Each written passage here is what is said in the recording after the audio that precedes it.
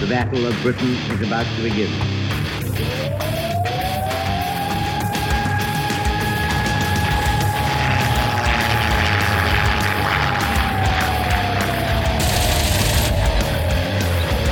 We got tanks up there.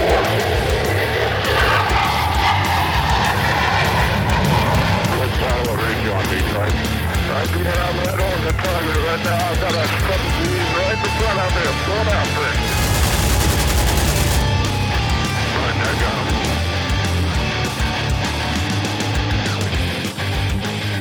him. Welcome back to the Lead Pursuit Podcast. Tonight we're going to talk about the event where it all began. Yes, where it began for our lowly little podcast at Adepticon. We're joined tonight by Mike Rafferty, the historical czar, or coordinator for those of you not historically inclined, for Adepticon 2022. Mike, how you doing tonight? I'm doing great, guys. I appreciate you having me on. Awesome. Good to talk to you. Casey, you're also on joining us again. How's everything going out there in Texas? What is it, like a balmy 60 degrees, 70 degrees? You're never going to believe this. It's actually post-apocalyptic weather. It froze. No snow yet like we had last year, so, it's not the end of the world, but it's pretty cold. Is your power grid still up? Is the water main still working? It's a little cold. It's kind of like a y'all's weather. But, it's like people say, like, oh, it's 20 degrees, that's shorts weather. My whole family, fire going, parkas. Yeah, I'm not even going outside if I don't have to. I'm a wuss. But speaking of people who don't mind being out when it's cold and wet, Brett, how are you doing tonight? I'm doing great. It's not cold here. Yeah, exactly. It's not cold in Florida. Yeah, we don't care. Next. So moving on from Brett telling us it's not cold. Hey, let's talk about Adepticon. All right. So before we talk about actually the event, it's kind of one of my pet rocks, things that I like to find about weird crossovers or places where we as a gaming community align on things. Mike, before you get too far into telling us all the cool things that are going on with Adepticon 2022, we kind of want to know what's your gaming background. I mean, we don't necessarily need to know your chops. If you're a pure Napoleonics guy who really fits the definition of grognard, you don't need to tell us, but where did you get your start in gaming and what brought you to Adepticon? Well, I comment on people's uniform colors and make sure they're precise. See, I knew you were one of those. No. Casey, you guys can hang out and drink beer. I quit. No, this is kind of funny. I was actually thinking about this. I actually started playing Yu-Gi-Oh! Back in like 2003. Oh, jeez. And you admit that publicly? I'm willing to admit that I've played Yu-Gi-Oh! For the last year. Wow. You are a brave man. Well, continue.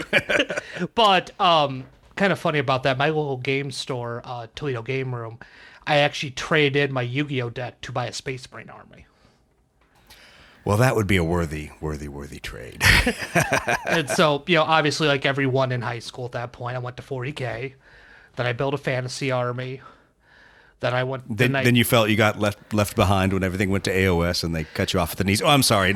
I'm not bitter. No. I didn't have a fantasy army. I don't know why I always say that. I'm pretty sure my buddy is still dealing with that. So yeah.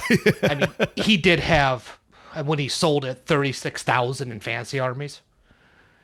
Ouch. So, yeah. I have one of the few remaining. I built it. He had it painted by GMM Studios, but it was a Dwarf Thoric army I took to my first Adepticon, which I want to say was 2009. You might predate us by a few years. I guess Brett and I are youngins. That army tore some stuff up. I think I finished second for best general that year, and that was my 10th game of fantasy. So nice. That's my fantasy experience of basically running a Napoleonic gun line. Oh, jeez. But, I've been playing Flames pretty heavy the last decade now. Right. I still have 40K. I mean, I'm looking around my room, and I have 40K, Titanicus, Aeronautica, Battletech, Pike and Shot, Flames, Team Yankee, all the stuff that is because I don't feel so bad now having unpacked a lot of my game stuff, and Casey and Brett have been laughing at me as I send photo updates as each bin of this kind of wall of games keeps getting filled by a new game. I'm like, I do have a lot of games I haven't played in a long time. Might need to fix that. Battles. Okay, yeah, I unpacked literally a cube and a half of Starfleet battle stuff of all scales and counters and ships. Nice. So yeah, they call my garage the room of requirement. So, but yeah, this is the stuff you can do when you're a single man in your 30s. So yeah, nice. At least you have an excuse. I have no excuse for my pathetic game archive here, but that's all right. That's all right. I say it fills the void in my life. So, yeah, Well, cool. So I used to do a lot more Sorry. tournaments, and I've kind of moved more towards running games now. I actually really enjoy planning big games, running them. Having the narrative stuff to it is just a lot more interesting than playing in a tournament to me. Yeah, and that's right where I sit and identify with that. I mean, don't get me wrong. I'm going to once again get suckered into running tournaments that I don't want to run, but that's my cross to bear for the Blood Red Skies community. But I your would, sacrifice. yeah, I would take narrative any day over competitive. But it's how I like to game. It's one of those things. So how did that then drag you into really getting to be part of the Adepticon staff? My friends, so I live in the same area with Greg Sparks, who's sort of the operations manager for Adepticon. Kind of a man of many hats, but he handles a lot of stuff, and he's down the road from me. So myself, Dustin Birkenkamp, who's the vendor hall manager, we would always hang out and we call it the brain trust. But, yeah, we'd have little Adepticon meetings, talk about stuff, and it just sort of evolved from there. Nice. And I've been running prize support the last, actually almost decade now, so. Yeah, an unenviable field of endeavors. Right. Please, companies, give us stuff to give away. Yeah, no, that's one of those things that I think a lot of people forget. And I know in the last couple of years, there's been both a groundswell of support for the people that volunteer and that work on the staffs for events like Adepticon and a lot of the big gaming conventions. And there's also, as there always is on the internet, there's always bitterness and anger and vitriol slung everyone's way when an event either doesn't go or doesn't go the way people planned or some other decision is made. So hats off to you guys for putting on such an awesome event. I know Brett and I have never ceased to be amazed, both at the games that are being played and the wide variety of fine citizens that drapes through Adepticon. But it's always a good time. I mean, there's always so much to see, so much to do, more games to play than you have time for, even if you want to just get in quick demos. Brett, what are some of your best Adepticon kind of lessons learned? I'm going to put you on the spot before we talk about the ones we pre-briefed, but Brett, if you had to tell people, what's the one thing to not screw up at Adepticon? Don't overbook. I would, you need some time to get to go to the vendor hall at least, right? Oh, absolutely. I think that's probably the biggest lesson learned I have. And I know Mike and you and I talked about this, that literally leave yourself, if possible, an entire day or the equivalent of an entire day, like, cut out a morning here, an afternoon there, and an evening somewhere else, just to go and see. Don't overfill your schedule, right? 100%. It's, I've seen the people that they'll book the entire day, 8 a.m. to 9 p.m. with tournaments. And, that's valid. If that's what you want to do, I'm not one to tell you not to have fun. I started phasing out that a little bit. And now, even now that I run games, obviously I'm not playing anything, but even the last couple of years, I haven't played in tournaments, I think 2016. Wow. Well, talking about the overbooking, I know it was one of my frustrations this time because I've always really enjoyed being a part of the Horus Heresy 30K community and that group of people and some awesome people to game with and to just hang out with. And it's always been nice because in previous years, things were broken up into small, I'll call it digestible chunks. But this year, people organized it differently and they literally organized kind of full day events. And I looked at it, I'm like, man, I just can't do that. That's not how I want to experience Adepticon. I like being able to go in, play some games, get absolutely beat all around the table and tabled and, thrown out on my butt. And then, basically be able to go and do something else. So that's fine. People will make the schedules that support what they want to do. I just say that leave yourself some time if possible. Don't chock or block your schedule or you're going to regret it, or you're going to get really frustrated when your buddy says, hey, did you see game X? Or did you get to play a demo game of whatever? And you're like, no, man, I was in playing a tournament the whole time.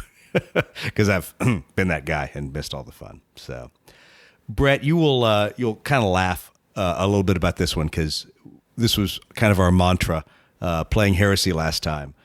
Take time to eat and hydrate. Beer does not count. Brett, I know we had a good time the last time we played there. playing a lot of Zone Mortalis. And thankfully, we had Chris there as the beer wench that was making all of our beer runs. How's that going to work out for our schedule this time? Yeah, we haven't identified our beer winch for this trip, so we need to. I know it's if only we had someone who's new to the team. Hey guys, look at the time. It's and pretty was late. I gotta go. Junior. And was looking to be eager and an overachiever. I feel like that's a rite of passage. I think maybe it is. So Casey, Bell's Oberon, always a favorite. Go ahead and start doing my deadlifts now, my curls. Get ready. Yeah, exactly. You can never, it's kind of like, and I guess maybe you all were too disciplined to do it. You all probably never had kangaroo courts. So it's like never let the CEO's glass empty. You know what's funny? You said that when my first time I went to Adepticon, it was like in the movies when you see like the small town kids show up in New York and their face are like jaw drops. Like that was how it was.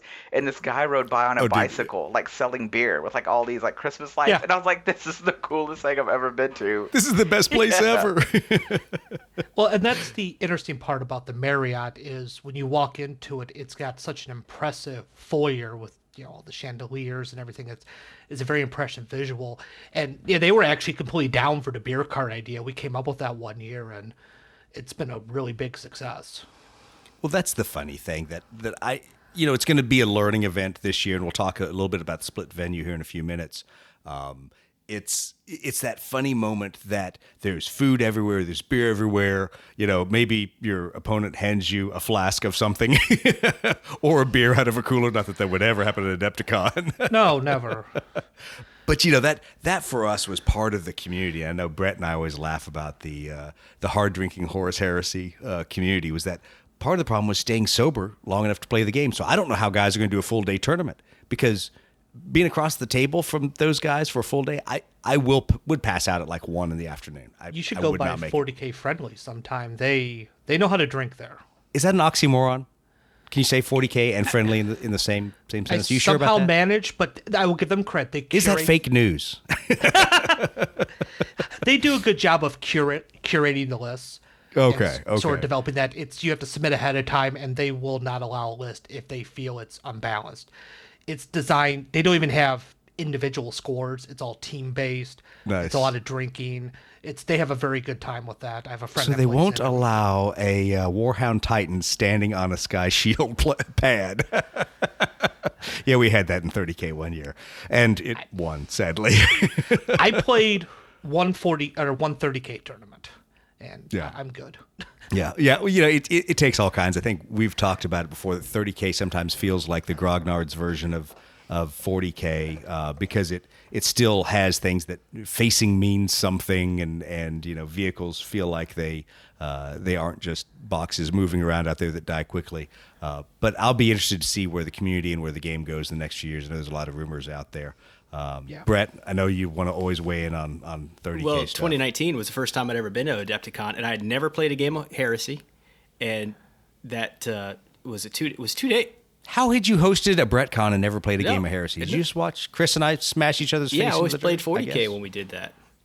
Yeah, So that's yeah, true, I so guess. anyway, my whole point with all that is 2 things that stand out to me in that trip was like 2 days of playing Horus Heresy. Never played before, had a blast, right? It was great fun, and it was a friendly event or whatever, right? It wasn't the actual tournament. It was the the Zone Mortalis event. Yeah. And so that was great. That was a really good introductory experience. And then also taking the time to go find a demo game. Well, a couple of demo games, because that's when we got our demo game for Blood Red Skies, and I got a demo game of. Thanks. I had almost forgotten how we. That's ended how up that here. happened. And then I got a demo game of Oak and Iron, right, when it was still in.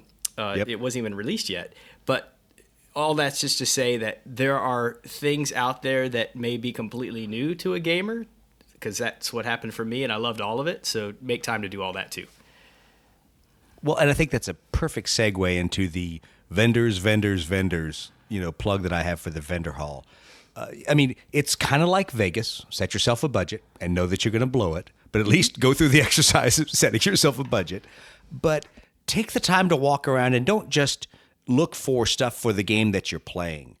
Take the time to go look at something, to ask the people about it, even to go ask other people that are, sitting there going through some of the demo games or whatever. Hey, how do you like this? What do you like about this game? I mean, that was one of the things that both nearly sold me on the Robotech miniatures game and also unsold me in that case on it, was that everybody's like, yeah, it's fun, I enjoy it. And then everybody who'd bought it was like, and the modelers are fucking fiddly. They will drive you crazy putting them together. So, to me, it's kind of the vendor hall is a overall experience. You don't want to go in there just shopping for that one miniature or that one vehicle or that one template, whatever that you need to fill out what you're going to get. But in my opinion, you kind of go in there and you absorb it all. And this is going to sound super, touchy-feely and all, but you also got to go in there and say, I might try a game that doesn't necessarily, seem like it's going to be fun, but it looks cool. But I like the miniatures, and I'm gonna take the time to let them demo the game to me, and then I might go, oh yeah, really cool miniatures, and that game hurt my brain to play. Which I don't think we ran into any of that at Adepticon. I seem to remember all the games we played were like, ooh, I need to buy more, and that's the danger of Adepticon. I usually leave with at least one new game, so. I had been so good until the last time we all gathered together for an Adepticon. And then obviously we fell horribly in the Blood Red Skies black hole. And, well, here we are a few years later. But I even use the example about go play a demo game and then go watch a narrative or friendly game, not necessarily a tournament. Watch how the crowds play. Because listeners on the podcast have heard us tell the story of, in a sense, we were auditioning games. And so we already had a huge Dust 1947 army. We watched those guys. Everybody seemed like a really cool dude or dudette that was playing, but they were also super quiet and not raucous like the Horus Heresy crowd. And then we said, wow, those Team Yankee miniatures look really cool. And then everyone over there was, as you and I have talked about, Mike, was a grognard pushing a tank block around the map. And we all looked at each other like, oh, hell no, we're not playing that game. And then we ran into a guy that bought us, pizza. And so all of a sudden we're hanging out with John Russell, who's a cool dude and playing Blood Red Skies. Well, and here we are again. So for us, it was try the game and try out the community. And see how you like playing with the people there at Adepticon. And I think it'll give you a good insight into, is it a game that you want to take back to your cadre of gamers, or is it something that you go, oh, what, miniatures look cool, let's find a different rule set. Team Yankee. But anyway, not that I'm going to beat up on Team Yankee tonight. Mike, what other lessons learned do you have, things to kind of offer to the listeners about if it's their first Adepticon or if they're even a returning Adepticon victim? I think you kind of nail on the head. I like that idea of actually auditioning games, or as Brett puts it, speed dating with minis. Yeah, exactly. I think that's a great concept. And function, that's what you're doing. Is when you're at a con, the point is to try some new things. It's sort of, this is the environment to do that in. All the vendors are going to be there. They want to show off their wares, and you're going to get a good experience on what is this game like, what do the armies look like when they're painted. You also have pretty nicely painted armies for demos, I would hope at least. And like you said, you can go see what the community's like. So I think that's a very important thing to consider. Check out something that you might not have wanted to play before, or just something different. Right, absolutely. And, my problem is, even if I never sat at a demo game table, I would lose so much money in MDF terrain and acrylic tokens, templates. And I say this having just dropped an amount I will not share on Death Ray Design terrain, not to game with, but for my display case, I am ashamed to say. But literally, because I've every year I go over and, as we would say, I finger fuck all of their new terrain. And it's so wonderful. And it's so wonderfully painted. They do very good stuff. And I mean, to join you, I just ordered $400 worth of foreground for my Team Yankee game. Nice. But I'm going to have electrical pylons. Oh, jeez. You might have gone to a level of detail beyond what the average gamer is looking for. But that's okay. Because, once again, part of Adepticon, I'll be honest, for me as a person who enjoys miniature gaming, I enjoy hex and counter gaming, I enjoy all kinds of different gaming for different reasons. Sure. Part of the reasons I consume miniature gaming is just the look of tables. And I don't play AOS, but I love walking past the AOS tables. I'm not going to play a 40K event at Adepticon, but I love looking at the armies and holding my nose. Or going to the armies on display. Yeah. Or the armies on parade. Yeah. Oh, God, yeah. It's fantastic. And that's something that's always appealed to me. Actually, I'll, to give Team Yankee and Flames a little bit of a nice shout out. Their tables look really good and very historical, and I love that look, and I strive to recreate that myself. Yeah. Brett, I know you're just waiting to I was weigh just in. thinking how much I was blown away by the amount of swag we got, right? And I didn't even get the VIG thing. I got the VIG thing in the year that we canceled, that it got shut down because of COVID. But did you get it shipped to you? No, I said keep it. So I did. Well, So I didn't take the stuff. I just said keep it all. But still, even the first time, 2019, without the VIG, it was still an amazing haul of stuff. And I was thinking this year, my son's 11. I'm really hopeful that the stuff I come home with will be more stuff that excites him maybe about gaming. I know that he still plays with some of the box games that I brought home. One of the games I got was some kind of alien game. Let me look behind me. Level 7 Invasion, right? I don't know the game. I haven't played it yet, but my son plays with those miniatures all the time and has like epic space battles on the floor with him. I was over at my buddy's house when we were building our Necromunda gangs one night, and his son was playing with his Vansar game. So, it's lost all over the house, but he's a 4-year-old, Yeah, exactly. Well, I've never come out and away from that, whether I've had the VIG tag or not, and been like, oh, wow, I didn't get any swag at this con. I literally am either giving stuff away, so Brett usually gets the stuff that I'm like, there's no way I'm going to play this. I'm just going to dump this on you, or it's stuff that I would give to Chris because I'm like, no, I just don't have room in my luggage for this stuff. So, and I feel I guess that's a lesson we should have talked about. Take an extra bag if you're flying. If you're not driving and don't have room in the car, take an extra bag. It's worth the $25 check bag fee. It's definitely something to consider, and especially when you have like bits trading, you don't necessarily know what you're going to come home with. Oh, yeah. Well, for me, I never knew the dimensions of what I would come back with, because one year, everything reasonably packed down into my normal suitcase. I want to say it was, I don't remember if it was 2019 or if it was 2018, you guys literally gave away copies of Star Trek Ascendancy in the VIG. And I'm like, holy crap, I now have this huge boxed game that's like 2.5 feet by a foot. But yeah, I'm like, how am I supposed to get this home? And you cram it in your suitcase. We stopped by, on the way to the airport, we stopped by a mail office and just mailed it back like in a box. Yeah, well, and I think we did that one year. We just left stuff with Chris. And I'm like, Chris, dude, just ship this to me because I've got no room in my bags. And that's a valid thing. We've had a lot of people do the shipping option.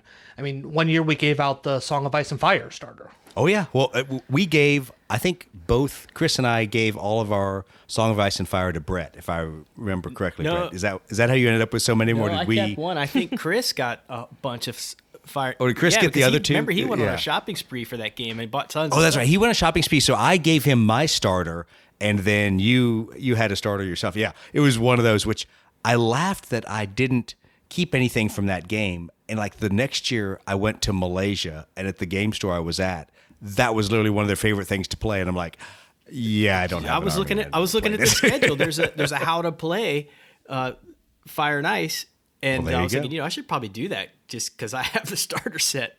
Because you actually have all the stuff, you should know how to use it. Nice work. I backed the Kickstarter when it first happened, and then I bought a Baratheon army because I'm a Stannis loyalist. So I've never played the game, but I have a bunch of it. That sounds like a common problem. We're used to that on this podcast. Well, let's shift our discussion a little bit, because this year's going to be different with kind of a split venue. So we've got historicals over at the Hyatt. We've still got the main sci-fi fantasy or whatever blended family term you have for for things that don't exist over at the Renaissance still. But what is y'all's vision for how that's going to work out, obviously with the restrictions we have and with kind of the space and personnel restrictions? The big thing is we've always had a bit of a space issue. You've seen how say tight it isn't so. We're standing on top of each other to play games practically. I guess it's a good problem to have because it means your con is popular. People want to set up and tournaments sell out. It's a good thing. And people bring great terrain when Space Hulk literally takes up half of the hallway upstairs outside of all the Batman and Gotham and or superhero games. Yeah, when that's a problem that's enviable, Well, and then you look at, like, speaking of that, the Batman terrain is fantastic. But, and you have new games coming out every year. Since Adepticon, Legion has gotten to be big. Yep. X-Wing's still huge. Armada's still huge. Atomic Mass Games is Marvel Crisis Protocol. Oh, yeah. Oh, yeah. Yeah. So you look at that as there's 3 new games that we need tables for with probably no reduction in the other games. Plus 40K can always expand, Age of Sigmar. It gets really challenging. So the question becomes, well, do we want to cut down on something else or do we want to expand? And going up to the larger size venues is a challenge.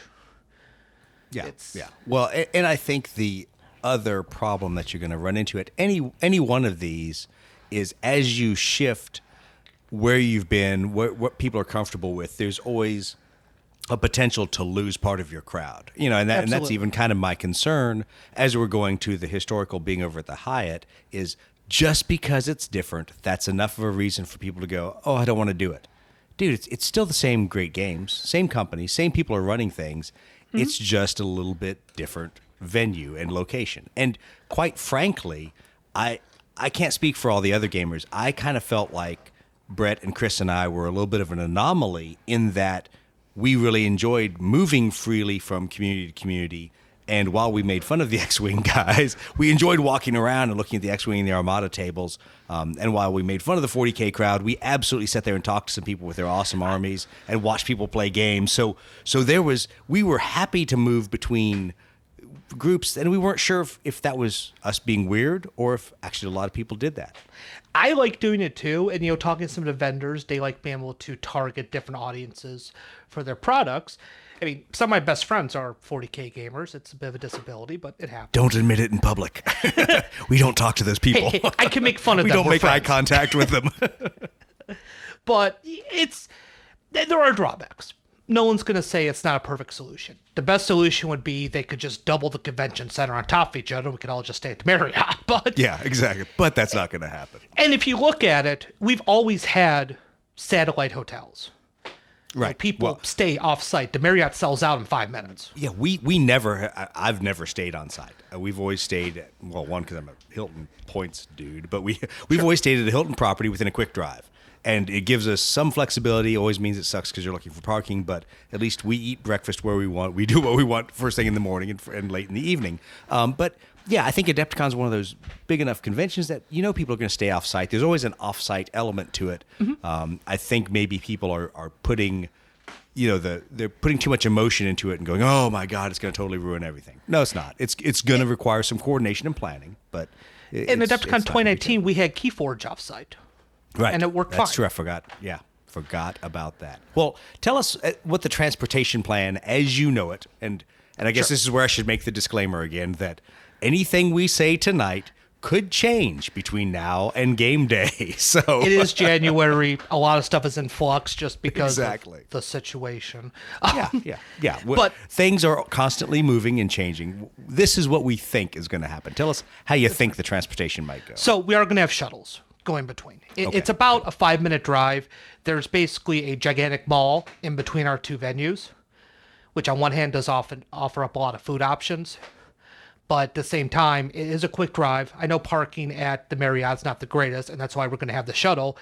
To me, I look at it as it's a good thing because you can park your car at the Hyatt, which has a ton of parking, hop in the shuttle, go over there. You're going to laugh. That was my takeaway from it, being that we're obviously kind of grounded in the historical piece, but I'm definitely going to want to go over and participate in other stuff.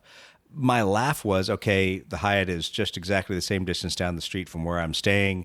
Looks like it has more parking, and I'll just catch the shuttle, and then we won't be making the circuit, being the vultures waiting for somebody to leave their spot, over at the Renaissance, which has always been kind of our the weak link of our gaming plan. Agreed. And I'm trying to figure out some options if I have to jump back and forth, and it might just be hop on the shuttle, A driver. Casey, you're up. Kiss his butt. Get a special handling. Luckily, I live in Toledo, so I drive up to All right. All right, well, let's talk about the Hyatt itself. Tell me what you think of that as a venue, especially for historicals and for the kind of things that gamers are going to care about. It's so kind of funny story is I've been out there a grand total of one time. We were supposed to go out there last weekend, but due to the weather, they canceled the on-site meeting. So I did end up not going out. Weather, snow, ice, whatever. That's what I said, but I also wasn't driving, so. Yeah, exactly. It's kind of like, so when we first pulled up, it was like, it's just like this concrete building, and we're like, oh man, this is not looking good. And then you walk in, and the foyer is absolutely beautiful.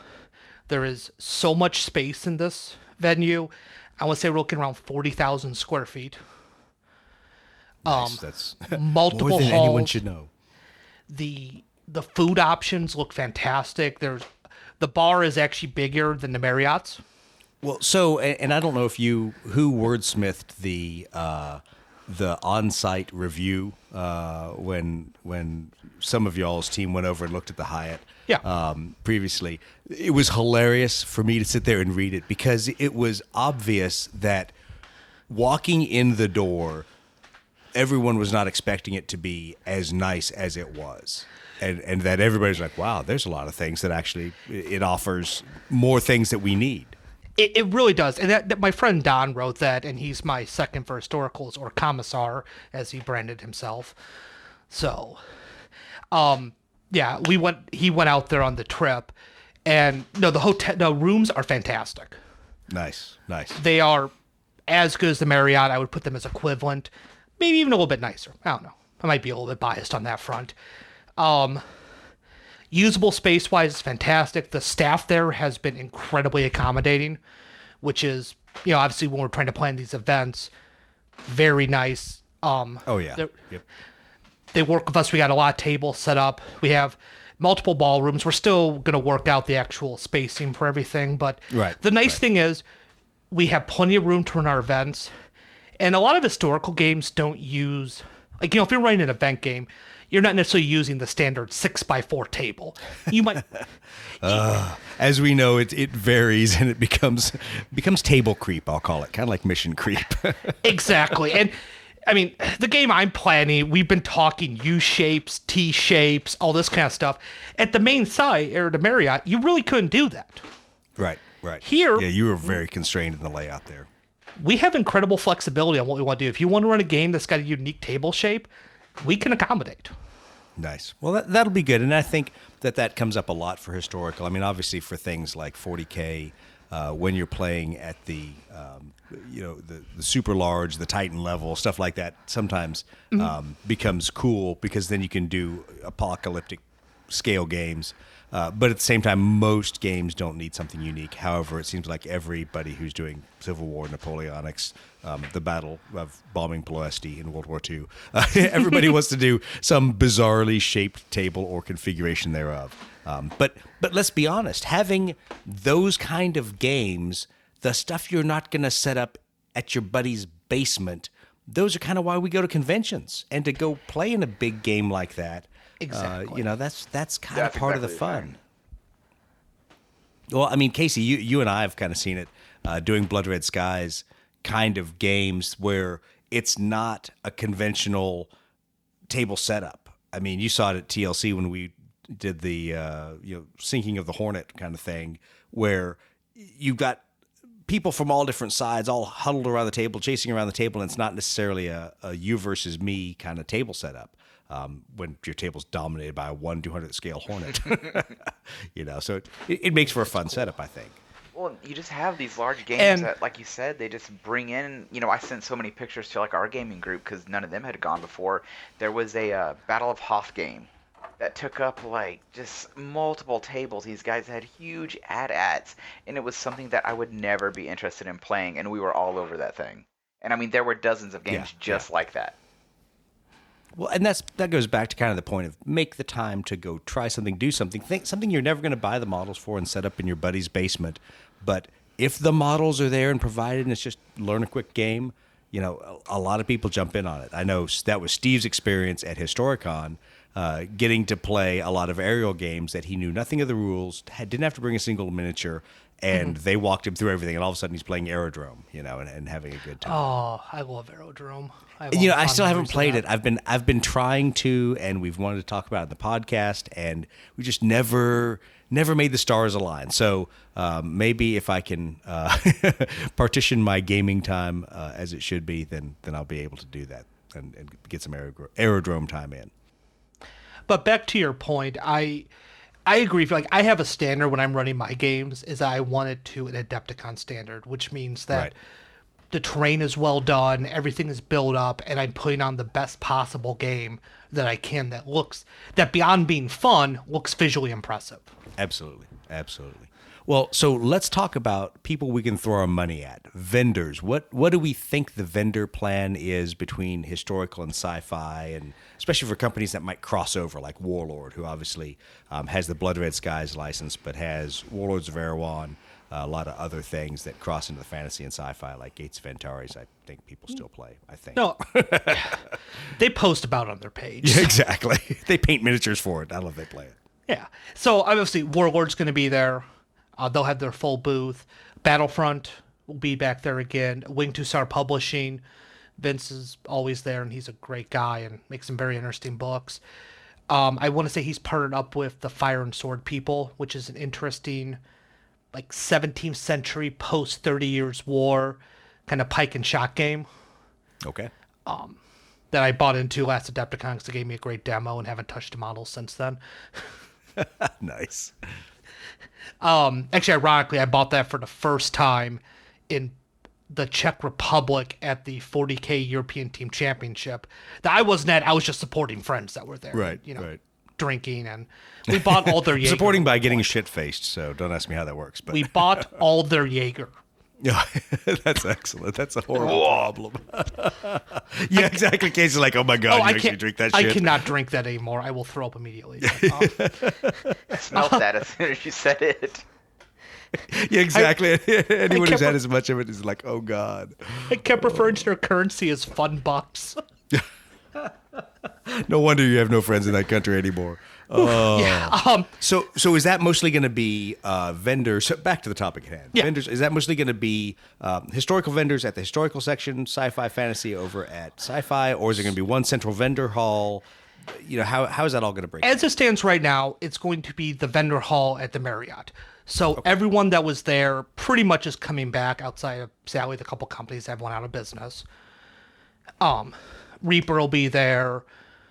I think Mantic is setting up. Don't quote me on that. But, the normal people that you're used to seeing will be there. Right. Now, the flip side is I have been wanting to have some vendors at the Hyatt. And it's something, we've been in talks with a few. And, preliminary things could change. But we should have 2 to 3 vendors there this year. Nice. And they will be historically themed. Good. Well, I think that's a compromise people are just going to have to figure out. It goes back into planning your Adepticon schedule. Is that you realize to make your vendor run, you may need to go back to the main venue, and that's fine because that's why I always carve out a lot of time for the vendor hall. Just people need to be flexible, and I think at least based on my experience, if you know you're going to spend time in the vendor hall, you're cutting out quite a few hours to go through. So it's not a quick swipe through and run through. It tends to be a pretty absolutely. big event.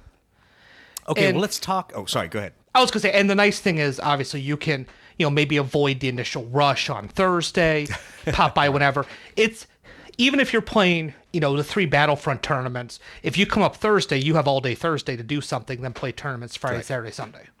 And even if you're waiting for your Space Marines in the line at Forge World, yeah, then you can Forge World will be back to Games Workshop. carve out your time there to wait in that line with the rest of the. No, so you got to be smart and do the mail order where you can just pick it up at the con. Exactly.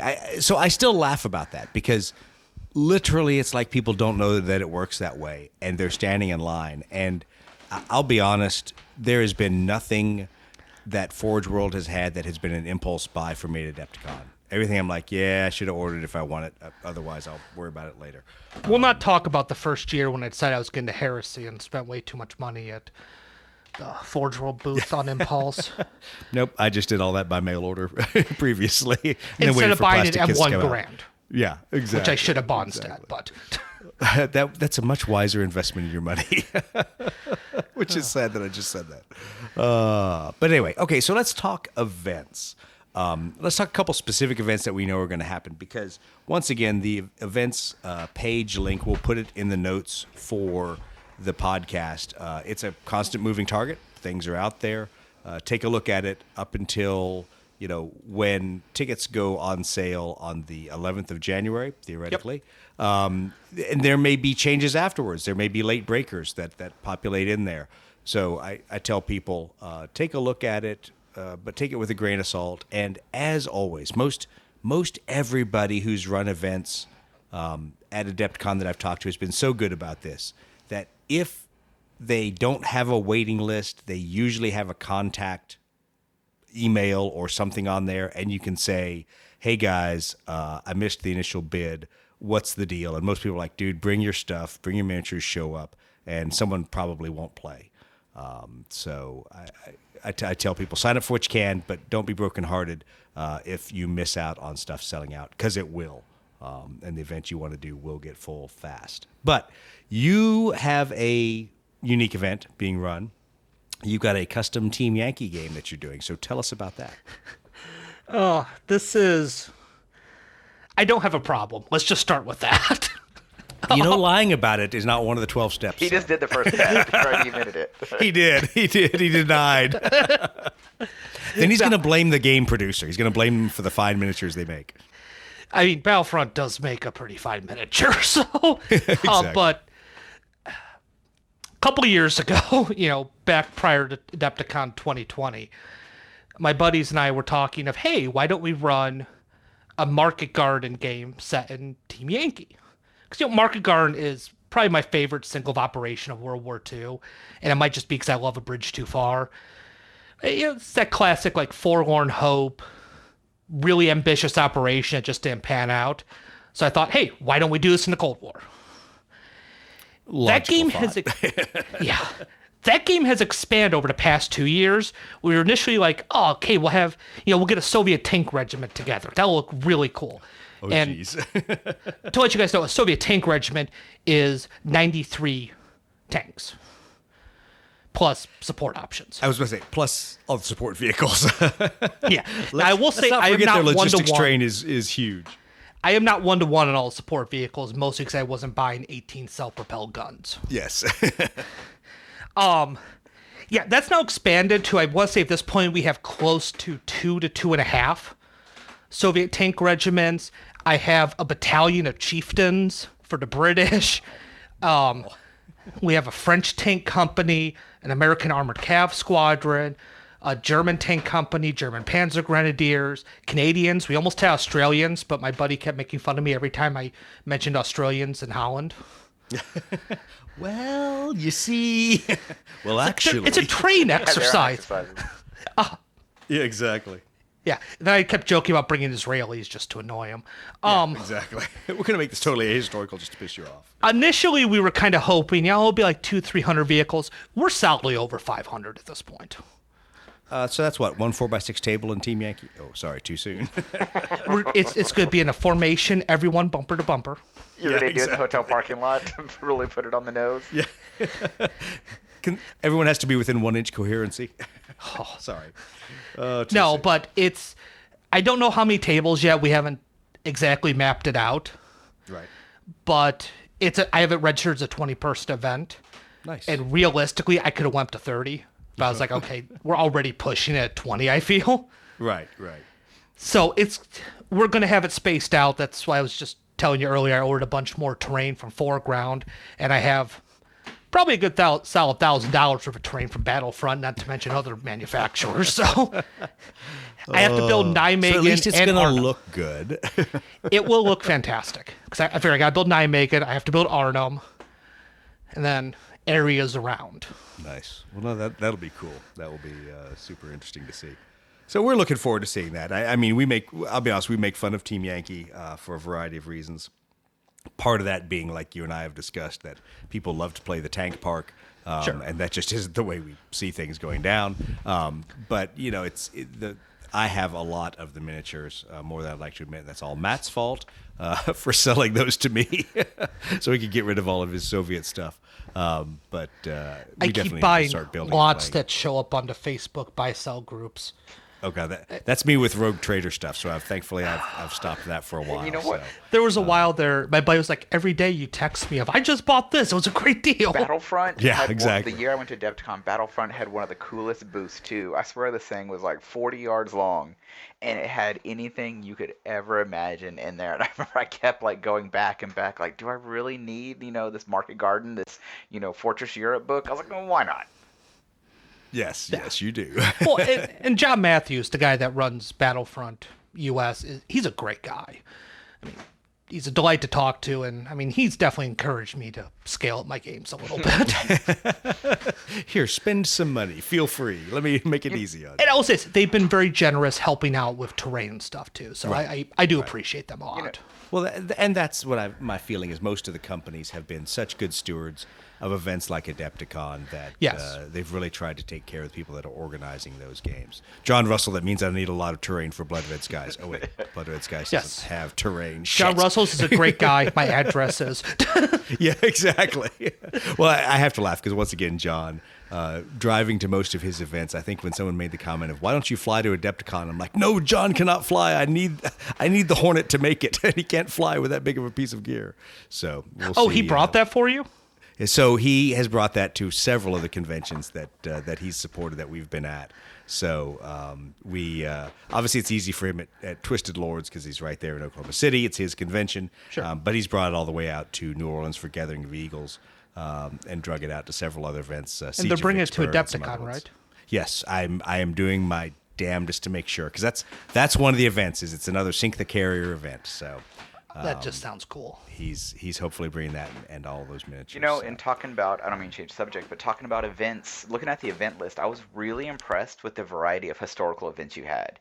Besides the Flames of War, the Bolt Action, like it was cool to see 4 different Chain of Command games. Because, there's a lot of people out there who, they may, Bolt Action's okay, but they love Chain of Command, or vice versa, etc.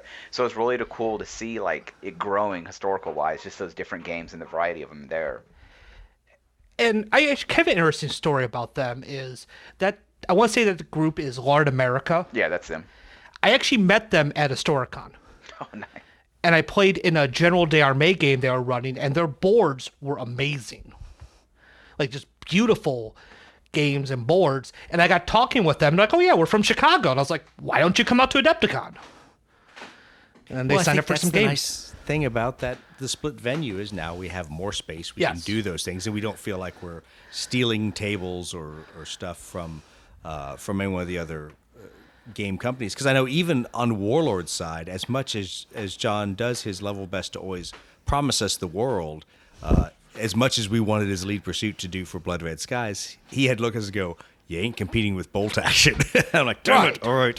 Can't do things at the same time as Bolt Action. But now having a separate venue, not necessarily fighting for the same Warlord tables, makes things a little bit easier to set up and to do. It really does. And that's something else I've been trying to do as historical emperor, czar, coordinator, whatever. I've been trying Just don't send Brett to the gulag, please. Oh, wait, sorry. We might have one set up. We're talking. Oh, excellent. But I've been trying to reach out to more GMs. That was part of the reason I went to Historicon, besides the fact I wanted to go to Historicon. Right. If I can find an excuse to myself. It's a good reason to go. You're supporting the team by going. I need another 10 T-64s to round out the battalion. Yeah, exactly. But realistically, I want to make contact with more people. That's where I met Mitch Reed, who's a fantastic guy. No, he's not. He's an absolute douche nozzle. Hey, I have to speak highly of people. Mitch is an awesome dude. So, no, we love Mitch on the podcast. Yeah, he's and a he good has friend. been He's incredibly helpful talking to him, and he's going to be helping run the Firelock games, which just got... Right. They're doing an Iron Man again like they did at Historicon. 3 events, and you get an award for playing in all 3 of them. Nice. Which I think is fantastic. Cool. Yeah, that is cool. I met these Lord America guys. I met Jason from Military Miniatures. Right. So, I'm making contacts, and that's part of what I want to do is I feel like historical gaming is very fractured. Well, it is. And we talked to Jason a couple weeks ago about just the status of the U.S. historical gaming industry and where it is, and it's so people are so stovepiped. And I'll be the first to admit it's just like me saying I don't want to play Napoleonics. I don't want to play Napoleonics, but as a result, it means I don't move in certain circles, and so I don't know what's going on, and so I miss certain things just because I don't play in those games. Whereas sometimes it seems, at least in the sci-fi genre, people are playing across the boundaries a little bit more. But it is one of those challenges we have in historical gaming with the demographic and the dynamic that we have in the United States. So I think it'll be good, especially for this, to have broken out a number of guys or a number of tables and things that probably would have been lost in the noise had we been in a single venue. Exactly. It's something we can very much highlight, Right. definitely. And that's if you've noticed on the Facebook page, I've been going through posting event previews, and I open that to any GM. Send me an Which has event been preview awesome and I'll because for post it. once someone actually gave a shit what Blood Red Skies was doing. So thank you for posting about us. I laughed. I'm like, wow, for once we're actually on the main headliner. And I mean, have to pay it's anyone my to do that. event, so I gotta Exactly. prop my thing. But it's one of those. I think everyone, we're coming off of COVID. We don't know how much has changed. Right. Everyone needs a shout out. Oh yeah, and we appreciate it. So you guys have been super easy to work with. So let's do some shameless plugs here for Lead Pursuit for our Okay. games. We know that we're doing midway battles on Friday and Sunday. So they're set right now for people that have not been to a GOE or have not been to Twisted Lords. They are set as large introductory games. You don't have to know a damn thing about playing Blood Red Skies.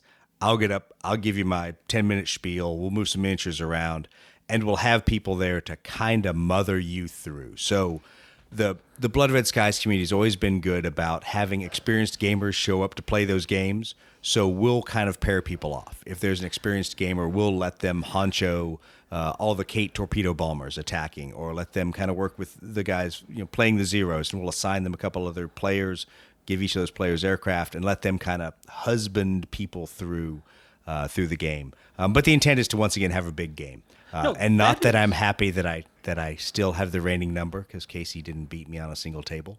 You failed, Casey. So close. So close.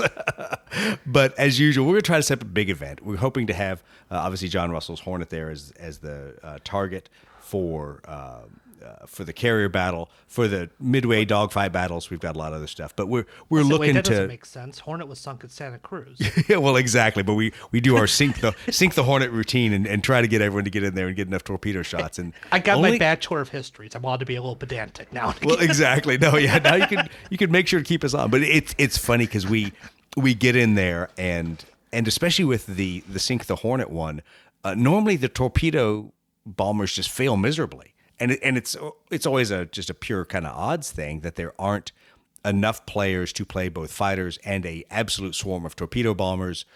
Most people want to play fighters. Nobody wants to get stuck with the fat, ugly torpedo bombers. And so by the time they make it to the target, there just aren't enough of them, odds-wise, to sink it, except for the last time we played. So, last time we played, they absolutely sank the Hornet. I'm like, wait, that's not supposed to happen.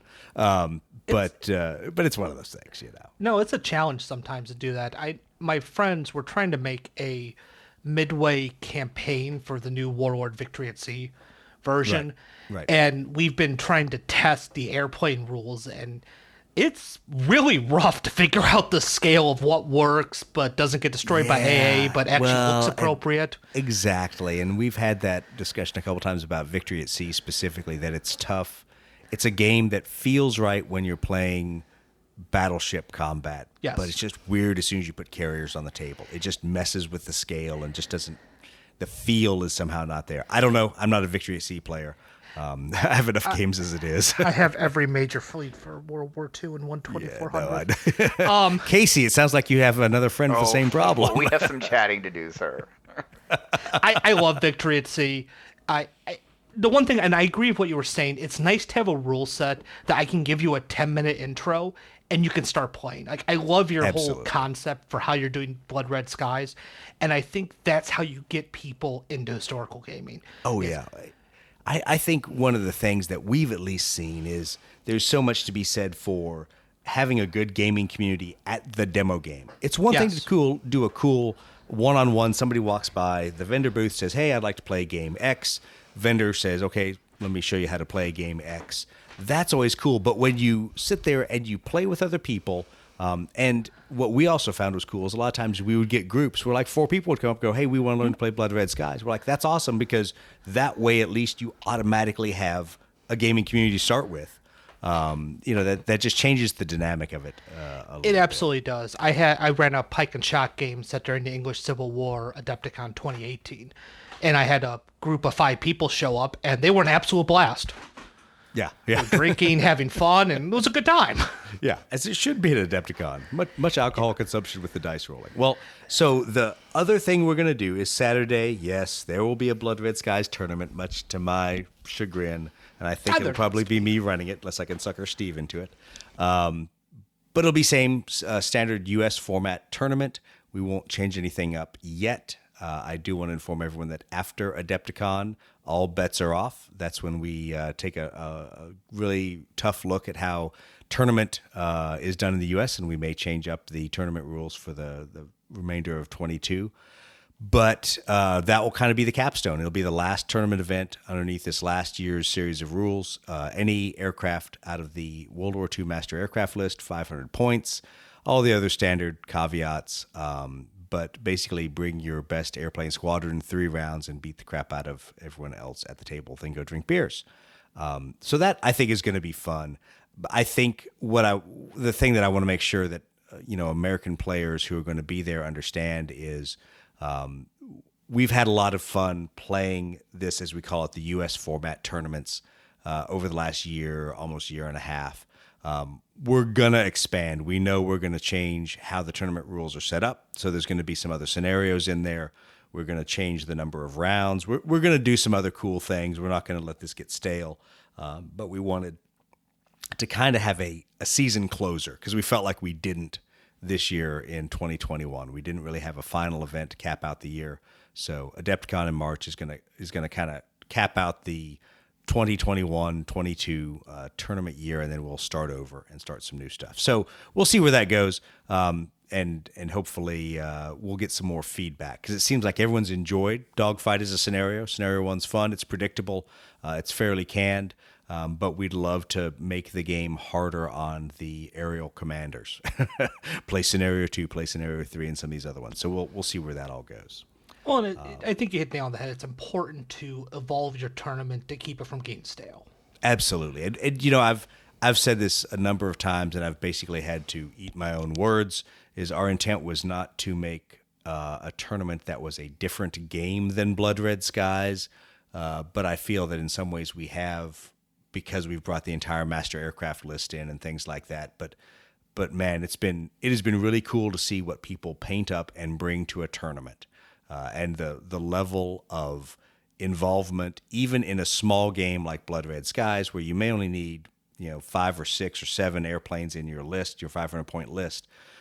When people go out and you go, you know what, I'm going to try a different airplane. I'm going to go buy it from Armaments and Miniature, or I'm going to go get someone with a 3D printer to print me up these models. We're going to go out there with an unusual force, and that's exciting to me, because then it's not just the same kind of canned armies. And no, Brett, I'm not going to allow you to bring King Cobras, because your 3D printed P-39s are not going to be a suitable substitute. You need real P-63s. Yeah, I mean, if you're going to bring King Cobra, you bring King Cobra. Exactly. Come on, Brett. Hey, the Russians loved them. Yeah, well, and it's a beautiful airplane and absolutely deadly. Brett, what do you are you going to play in the tournament this year? Are you gonna sit it out and let somebody else take the crown, or what's the deal? I mean, I always enjoy playing, but I know if it gets big, we need help making things happen. So I'm flexible. Okay. I just think we need to make sure we get Brett back in for another round, at least to try it. Casey, you think you're going to play? You think you're going to sit on the side and help? Oh, I'll probably try to help out, and then bring a beer or two, you're throw just some such a dice, wuss. disappear when I see Exactly. something shiny in the corner that I want to play, come back, throw my dice, drink another beer, rinse, repeat. Well, so the thing that I guess we have to say is we know that not everyone can get into the tournaments, and not everyone can fit it either into their schedule nor do they really want to play a super competitive 3 rounds. That they still want to come and throw dice, and so we absolutely are going to make some time for grudge matches. I don't know how we're going to coordinate table space with Mike. We'll figure this out. But if people want to call out other members of the community, much as Steve and I did for each other before Siege of Vicksburg, if you want a grudge match, we'll make it happen. We'll figure out. I've seen a lot of fantasy tournaments. What they would do is round 1, you could call out your opponent and sort of like select your round 1 opponent. Oh yeah. And I think it's a great idea. It is. It's a lot of fun. What we did, and we took ours a little bit to the extreme because we had the time at Siege of Vicksburg, is we actually played a standard best 2 out of 3 between Steve and I because we had that ability. And we'd been talking about some specific rules things, some specific list building. So it became I'm going to make you put your money where your mouth is kind of thing. But I think that's always been the good part of the Blood Red Skies community is there's a level of respect amongst all the players that we're happy to do that. We're happy to call somebody out and go, okay, you've been running your mouth about your swarm list. I'm going to absolutely eat your lunch with a 4-ace list, which probably isn't going to happen. You'll lose horribly to a swarm. But that's the thing that we enjoy. So if people want to do that, we'll figure out the table space. We'll figure out how to do that. I'm sure there'll be plenty of open gaming tables that Mike and the team will have figured out for us. So worst case, we'll be playing on the floor. Oh yeah, there's plenty of floor space. It's always floor space. We're good. Throw out a mat. We'll be set. No, we'll figure something out with that. And I'm looking forward to you running me through Blood Red Skies too. It's a fun game. You and I have talked about it. It's one of those things that it's quick and easy to learn. The problem is it does become a slippery slope because you keep telling yourself, oh, it's just one more little squadron box. It's just $42. And so instead of spending all the money up front like $40K or AOS, you spend it incrementally and you end up with the same army. But it is nice though cool to be able to spread it out. Like I've been doing that with Aeronautica, which I just jumped into. Oh God, you had to mention Aeronautica. Hey Casey, what about Speaking Aeronautica? of that, Speaking of Aeronautica, Casey, are we playing Aeronautica? I mean, do the people want it? Do they want a fun narrative? It depends. Well, Aeronautica I don't know. event? So already, Facebook isn't exactly the harbinger of all truth, but the comment was made in one of the Aeronautica groups. Hey man, where's the Aeronautica event at Adepticon? And I let that kind of stew for 24 hours. I'm like, well, if ain't nobody gonna jump up and volunteer, we'll run one. I know Casey and I have talked about and started working with some other guys to run an event in early March and more to follow on that. But I'm happy for Elite Pursuit to put together a fun narrative kind of event. I'm not looking to make a super competitive Aeronautica face smashing tournament, but we'll take our lessons learned from our early March event and apply it towards some cool stuff with a cool mission and maybe some cool terrain and targets to do for Aeronautica. But I do have to say this. It will definitely be a bring your own army. It will not be armies are provided by Doug and Casey. I think it's just the natural evolution with us being such like 40K fans and then, aerial warfare, aerial games fans. It's kind of we're going to meet in the middle. This will work. Well, I even dug out my old first gen Aeronautica book the other day as I pulled some of my Games Workshop stuff out of storage, and just the lore and all the air-to-air piece is still so cool to me. I'm enjoying playing it. So Matt and I have played a game here in Huntsville. I mean, why did he have to go and actually he and his wife have a baby because now it's taking all of his gaming time. So I guess I have to find myself another Aeronautica opponent in Huntsville. Thankfully, there's a couple guys, but I enjoy the game. Is it Blood Red Skies? No, it's not. Does it have some similarities? Absolutely. And barring me being a rules idiot, it actually plays fairly quickly, I think. So I think, while once again, disclaimer is that nothing is written in stone yet, I think Lead Pursuit is going to at least approach the Adepticon team and go, hey guys, we'd like to help out. Like to do a quick narrative game, maybe Saturday evening, whenever Adepticon has time and can fit it in the schedule. We'll definitely do something fun, and fun being the key word. And we need to make that That's clear. the most important thing. And I've been looking at my games. I don't even care who wins my event games. It's just, did everyone have fun? Yeah. Absolutely. And we'll figure out prize support. We'll figure out all those different things. We got a couple months, I think. You should let the prize support guy if you need some. Yeah. If only we knew who those guys were. Oh, wait. Right? The faceless minions behind the scenes. Exactly. The faceless minions that hand us boxes of crap. But, you know, that's one of those things that I hate to always be the person that volunteers and, you know, as Casey and I are the first to say, what does Navy stand for? Never again volunteer yourself. It's one of those things where if people want someone to run a game, we're happy to do it. And kind of jumpstart this at Adepticon for people to play AI. So that should be fun, or it'll be an absolutely horrible time, and you can blame Casey and I for totally messing it up. All right, so there's one more event I wanted to make sure we talked about that Mike has said, you know, as we talked about the community and the community support and getting people to get face-to-face and meet each other, a, you know, hangout on the patio kind of night over in the historical section over at the Hyatt. What can you tell us about your cigar hangout to meet and greet? So, and that was one of the big things we really wanted to do this year is I don't know what the community wants unless they tell me. Otherwise, I'm just going to provide what I want. So, and I've been trying to get as much feedback as I can. As I was going through Historicon, I was asking people, what would you like to see in a historical event? You know, it's a question. An M8 Greyhound beer truck that runs around the historical venue. Okay. Instead of a cannon with a beer hose. I saw something about Raytheon and Worldcon a few weeks back. I was like, can we get Raytheon as a sponsor for Adepticon? Yeah, exactly. Oh my God. Can I get some nice military vehicles here? Yeah, no shit. I'll just take, like, you know, static display missiles and things to hang up somewhere, you know? It's like, that sounds great, but it's I want to hear back from people, and I feel we have an opportunity to build a good community here, and the best way to do that is to talk and hang out. So myself and Don, the commissar, you know, we love cigars, and we want to sit there and smoke cigars. The Hyatt has a really beautiful atrium. If you look on the page when we posted that review of the Hyatt, the one before that is a picture of us out there smoking a cigar, and they are incredibly open to this idea. So it's going to be Friday night, not 100% sure what time, and it's not going to be a ticketed event or anything. It's just going to be, hey, we're here hanging out, smoking some cigars. Come hang out with us.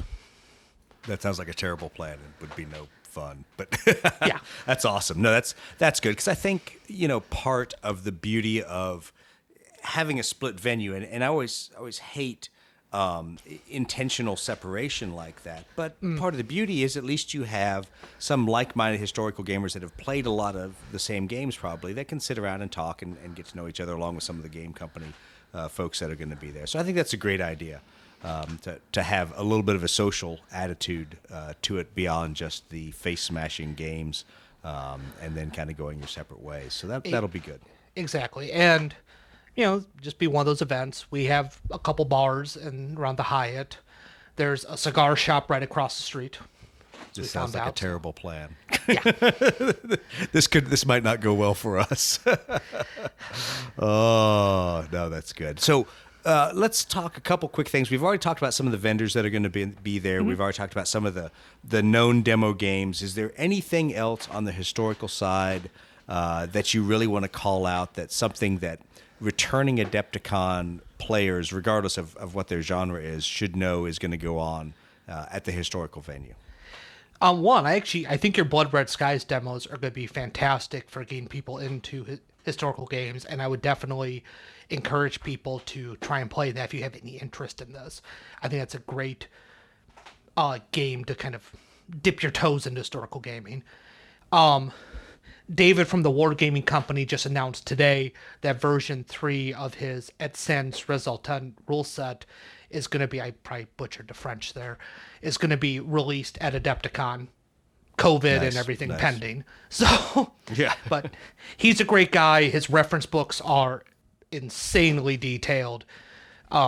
He's also hoping to have a miniature line released at the con too. So that's pretty exciting. Excellent. That'll be cool. I'll shout out one of my other games real quick. Since we were talking about naval games, I'm running a Warplan Orange, basically the pre-war American dreadnoughts versus all the Japanese battleships set in like 1940, 1941. Cool. You're using Naval That would be Thunder rules, fun. right? So I was going to until Warlord released Victory at Sea, the version. I mean, Naval Thunder are a fantastic set of rules too, so you can't go wrong. No, I really liked it, and actually had the game ran in 2020 when I originally planned to do it, it would have used Naval Thunder. Casey's crying in his beer now, so you heard Oh, his the Victory at feelings, Sea but are that's great all right. rules too. I'm trying to make sure that I can play in this game. You just I'm say that looking at because you're a dates raider. seriously right You've now. got dual loyalties. So I have one of my complaints about historical gaming, and it's not a big complaint. I definitely understand why people do it. There is such a massive variety of rule sets. Oh God, it's painful at times. And my story is Historicon 2019. I played Art de la Guerre, and I was like, oh, this is a pretty good rule set. Hey, how do I buy this? And the guy was like, well, and it was a whole long story. I like a game, especially at a con like this, where you sit down and play for the first time. You want to go buy the rules, you can go walk to the vendor hall and buy the rules. Right. My objective isn't to sell rules for them, it's to help you get into these games. If you have to go, to a GeoCities website and order a PDF or something, that's a barrier to entry. And I want to try to remove that as much as possible to grow the hobby. Yeah, that's absolutely understandable. So, I looked at Naval Thunder because that is a easy to acquire rule set. And then when Warlord picked up Victory at Sea, I was like, well, that's even easier. Yeah, And it's funny that sometimes we make it difficult on ourselves in the historical gaming community. Mm-hmm. that we have such mom and pop operations that people will demo a game and you're like, and can I play it or can I buy it? Nope. Nope, this is the only copy that exists. And Exactly. And the one nice thing about Victory at Sea is it is something you can learn very quick, play, and have a fun game. Oh, Mike, we have so Not much that I to would talk know about this when time. I'm there. Oh, yeah. We're already getting beers on Oh, this yeah. one night, so. Oh, you guys are nothing but trouble. Well, awesome. So we have spent way too long talking, but that's fine. It has been an absolute blast. Mike, any other things in closing? Any other kind of wrap-ups, other things that you want to make sure people know about to cover? As you mentioned earlier, registration is January 11th. Make sure to kind of log on early if you can. So, example, I have my credit card saved in Google Chrome. That's I type in my CVV and it'll load. Little things like that will help process your stuff through. We do our best we can to try to make sure they work, but we use a service called CVEN, so we are at the whim of their servers and capacity. Oh, yeah. Well, they've done well, big picture. I mean, when you look at how many people are trying to log in simultaneously and make registrations, I think my counsel, not that I'm giving everyone my secrets, but I always go in and get my ticket and check out immediately and then hit what my priorities are. And that's if I'm competing for something like a VIG or something that is tied to the ticket. Otherwise, I will go in, get my ticket, get that one event that I absolutely have to play because it's either the linchpin to my schedule or it's the army that I've painted.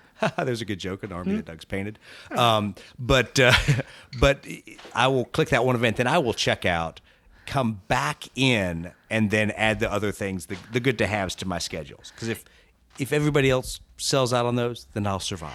I was actually just about to say that. That's been my secret too for many years. That's the way I've done it, and it's it's a lesson learned the hard way the first time where I didn't get any of the events I wanted. Thankfully, everything I wanted to play was in the Horus Heresy 30K group, and they were like, just show up and just sign up, and they made tables, they made room for us, they'd plan for more players. So. And that would be the next thing is if your event sold out, sign up for the wait list. Absolutely, we sign look up at for the wait those list. Yep. when we determine who gets more tables, because everyone's going to come and say, well, I need 50 tables.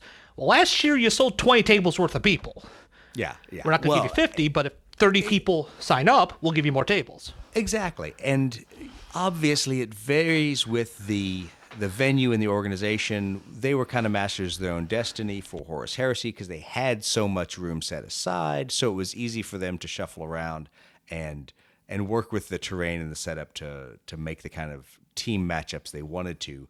But what I tell people is, don't worry, sign up on the wait list. If there's either a Facebook group for that part of Adepticon, or you can find the contact information for the people there, contact them as well and go, hey, I really want to play. I'm on the wait list. Everyone's going to build their little kind of mini community as we get close to Adepticon. So as people are in Facebook groups sharing the armies they've painted up, sharing what some of their thoughts are about what they'd like to do in the coming games, asking questions. Once again, there's no dumb questions. There's only pilots with pilot wings. There's my pilot joke for the night. But feel free to ask questions and to find out what's going on and to try to not feel like you're shut out because you just didn't get that ticket right at the beginning. No, go in, buy your regular Adepticon ticket, and then make your reservations as you can. Absolutely. And that's the other thing is if your event is sold out, try something new. Yeah. And that's actually been good for me a couple times, that I've not been able to get into the other event I wanted to. A couple times we've had where we thought we were going to do doubles events, things like that. It just didn't line up. So it freed up time for me to go to the vendor hall instead, or to go try other games and play something else. So it's always a good plan. And we have a full board game archive. Like there's random pickup games throughout the con. Well, and that's the thing that I guess I always try to tell people is that even if you at the last minute changed your schedule, at least for the way it was previously set up, for me being a sci-fi kind of gamer, I could walk up into the pickup hall right outside where all the superhero games were, and I could find everything from people playing Infinity, people playing Space Hulk. There were some historical games. There was a couple naval games that were being played up there. So there was always stuff to go do. You just... I realize as gamers we're used to hiding in our basement and painting our little figures. But just walk up and talk to people about it and ask what they're playing, or, hey, when's the next Space Hulk game going to be, and sign up for that and do that. Never had a negative interaction with someone at the worst interaction I could think of would be a neutral interaction with another player. Brett, have you ever had a negative interaction with anyone at Adepticon? Never happened. Nope. I'm going to laugh at you. Nope. Yeah. Casey? No, not at all. And it's funny you say that. Like, I've met so many friends I've never seen since then, and probably talked to a couple times a week, but I only met there, never seen them again, like, in person, and just made, all these friends. Oh, yeah. I laugh because there's people I have literally nothing in common with that I am Facebook friends with because we played on opposite sides of the Zone Mortalis table in 30K. Yeah. And they're good people. They're absolutely very different than me, but we also have a common hobby that we enjoy pushing old plastic space marines around. There's I want to say kid, but I don't really know how old he is, and it makes me sound ancient. But this gentleman I just met, he wants to run a couple historical games, and it turns out we like the same book series. It's an obscure one, and I was shocked that someone else had read it, let alone wanted to run a game based on it. Yeah. Well, that's part of the thing where I tell people, don't be afraid to talk to the other gamers, to interact with the other gamers, as much as we joke about some of the people that we've met at Adepticon, because there are some unique individuals that will be there, kind of like us. But the fact is, you also learn a lot from them. And while we make fun of certain people and their beliefs about when the plastic Thunderhawks were going to come out for 40K, those were the same people that were giving me great feedback on what terrain I wanted to use if I was going to play anything, superhero, Art Deco kind of terrain, New York City kind of stuff. There were some really cool discussions we had. So it's always a good time. The plastic Thunderhawk did came out. Just much smaller. I just need to upscale it. I've been trying to dodge. I've been very fortunate. Every time I walk into the Warhammer store here in Huntsville, he's sold out, and he's literally sold it like the day prior or even the hour prior to me being in there. So it's been wonderful. The game room's been out of that too, and I keep going in. They're like, "Oh, they have the Thunderhawk yet?" Nope.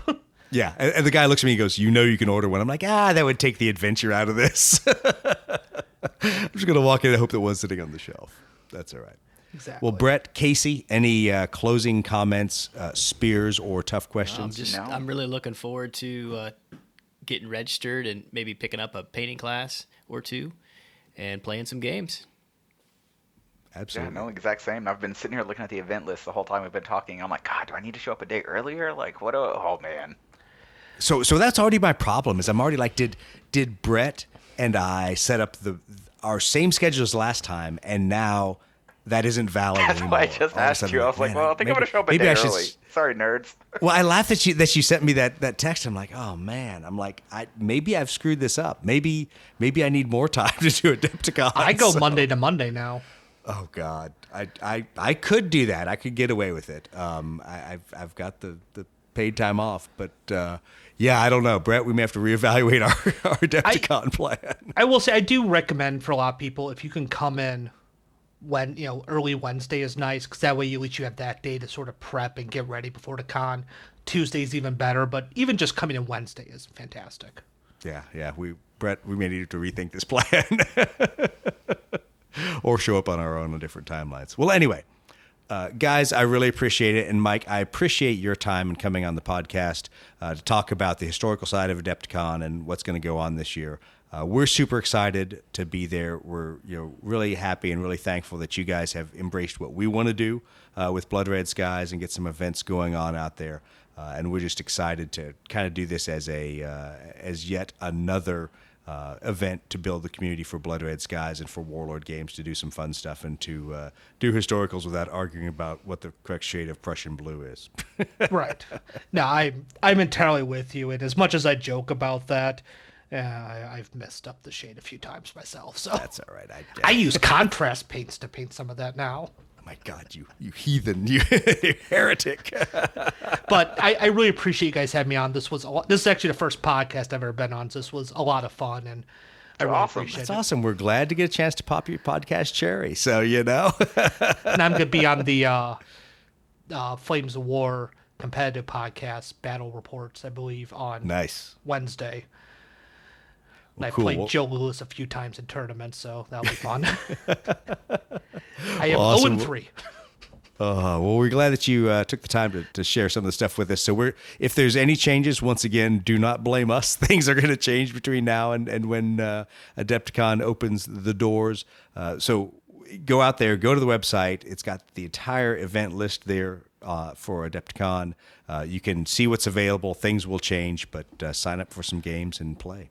And we'll do our best to keep everyone updated through the Facebook and social media as well. So you guys have been awesome about that. So, well, everybody that's listening, please go out there and leave us some comments. Leave us some likes, a couple of reviews on iTunes or Google or any of the other podcast venues would help. But most importantly, make sure that you let us know what you want us to cover in the podcast. Make sure you let us know what kind of games you want us to run. Especially when it comes down to the narrative side. So I know that a lot of our friends out there, Steve Gusky and others, have got their plans going for the next series of Gathering of Eagles kind of events and what kind of narrative games they can run. So let us know what your thoughts are. I will not paint any miniatures for it. That's someone else's job. Nor will I print any. That's also someone else's job. But we'll do our best to make sure that there's the kind of event you want to attend so we can hang out and play some more Blood Red Skies games.